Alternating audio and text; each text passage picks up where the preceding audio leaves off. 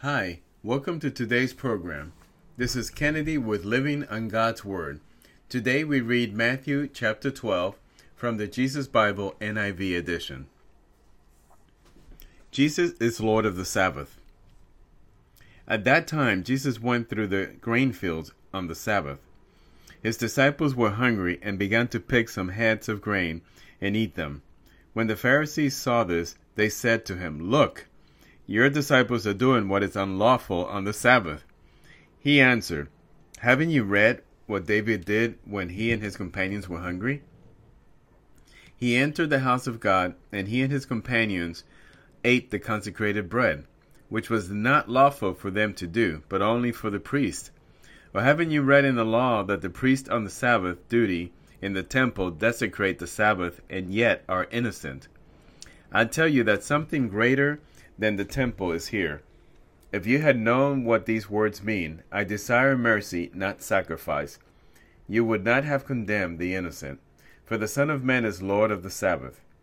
Going on from that place, he went into their synagogue, and a man with a shriveled hand was there. Looking for a reason to bring charges against Jesus, they asked him, "Is it lawful to heal on the Sabbath?" He said to them, "If any of you has a sheep and it falls into a pit on the Sabbath, will you not take hold of it and lift it out? How much more valuable is a person than a sheep? Therefore it is lawful to do good on the Sabbath." Then he said to the man, "Stretch out your hand." So he stretched out, and it was completely restored, just as sound as the other. But the Pharisees went out and plotted how they might kill Jesus. God's chosen servant. Aware of this, Jesus withdrew from that place. A large crowd followed him, and he healed all who were ill. He warned them not to tell others about him. This was to fulfill what was spoken through the prophet Isaiah. "Here is my servant whom I have chosen, the one I love, in whom I delight. I will put my spirit on him, and he will proclaim justice to the nations. He will not quarrel or cry out. No one will hear his voice in the streets. A bruised reed he will not break, and a smothering wick he will not snuff out, till he has brought justice through to victory. In his name the nations will put their hope." Jesus and Beelzebub. Then they brought him a demon-possessed man who was blind and mute, and Jesus healed him, so that he could both talk and see. All the people were astonished and said, "Could this be the son of David?" But when the Pharisees heard this, they said, "It is only by Beelzebub, the prince of demons, that this fellow drives out demons." Jesus knew their thoughts and said to them, "Every kingdom divided against itself will be ruined, and every city or household divided against itself will not stand. If Satan drives out Satan, he is divided against himself. How then can his kingdom stand? And if I drive out demons by Beelzebub, by whom do your people drive them out? So then they will be your judges. But if it is by the Spirit of God that I drive out demons, then the kingdom of God has come upon you. Or again, how can anyone enter a strong man's house and carry off his possessions unless he first tied up the strong man? Then he can plunder his house. Whoever is not with me is against me, and whoever does not gather with me scatters. And so I tell you, every kind of sin and slander can be forgiven, but blasphemy against the Spirit will not be forgiven. Anyone who speaks a word against the Son of Man will be forgiven. One who speaks against the Holy Spirit will not be forgiven, either in this age or in the age to come. Make a tree good, and its fruit will be good. Or make a tree bad, and its fruit will be bad. For a tree is recognized by its fruit. You brood of vipers, how can you who are evil say anything good? For the mouth speaks what the heart is full of. A good man brings good things out of the good stored up in him, and an evil man brings evil things out of the evil stored up in him. But I tell you that everyone will have to give account on the day of judgment for every empty word they have spoken. For by your words you will be acquitted, and by your words you will be condemned. The sign of Jonah. Then some of the Pharisees and teachers of the law said to him, Teacher, we want to see a sign from you. He answered, A wicked and adulterous generation asks for a sign, but none will be given it except the sign of the prophet Jonah.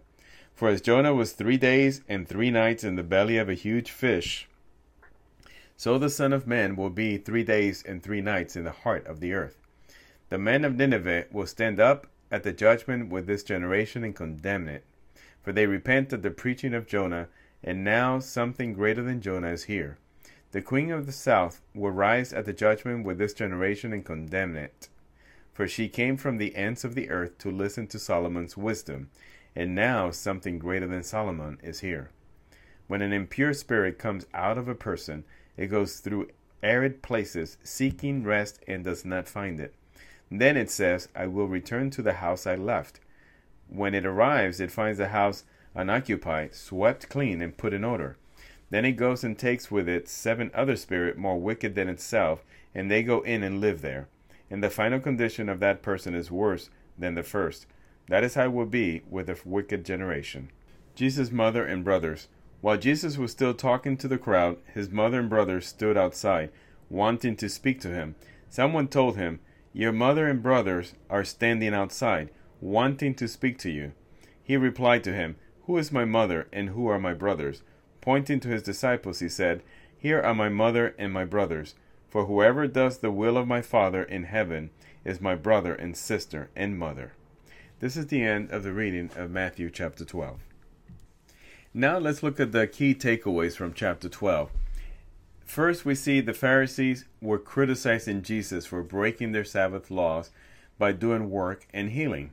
Jesus then responds to them in Matthew 12:8, saying, For the Son of Man is Lord even of the Sabbath day. Here, Jesus is making it very clear that he has the power to rule over the Sabbath and any laws regarding the Sabbath. The second takeaway is that the Pharisees are extremely upset, especially when they see that Jesus is healing people on the Sabbath. And when they hear him talk like this, they think he's blaspheming. So they started saying that Jesus was doing all this work by the power of the devil. And we see that in Matthew 12:24 when he says, But when the Pharisees heard it, they said, This fellow doth not cast out devils, but by Beelzebub, the prince of the devil. And then we see Jesus recognizes what they're thinking, because in Matthew 12:25 he says, And Jesus knew their thoughts and said unto them, Every kingdom divided against itself is brought to desolation, and every city or house divided against itself should not stand. So basically he's saying, listen guys, it does not make any sense for Satan to put his power behind me, Jesus, because I'm building God's kingdom and I'm destroying the devil's work on this earth. So why would he put his power behind me? So we see on the third takeaway here when we read Matthew 12:29 says, Or else how can one enter into a strong man's house and spoil his goods, except he first bind the strong man, and then he will spoil his house. So here Jesus is saying that in order for him to cast out demon, he needs to first destroy Satan. He needs to bind him. And once Satan is defeated, then he can proceed to destroy the work of the devil and cast out the demons.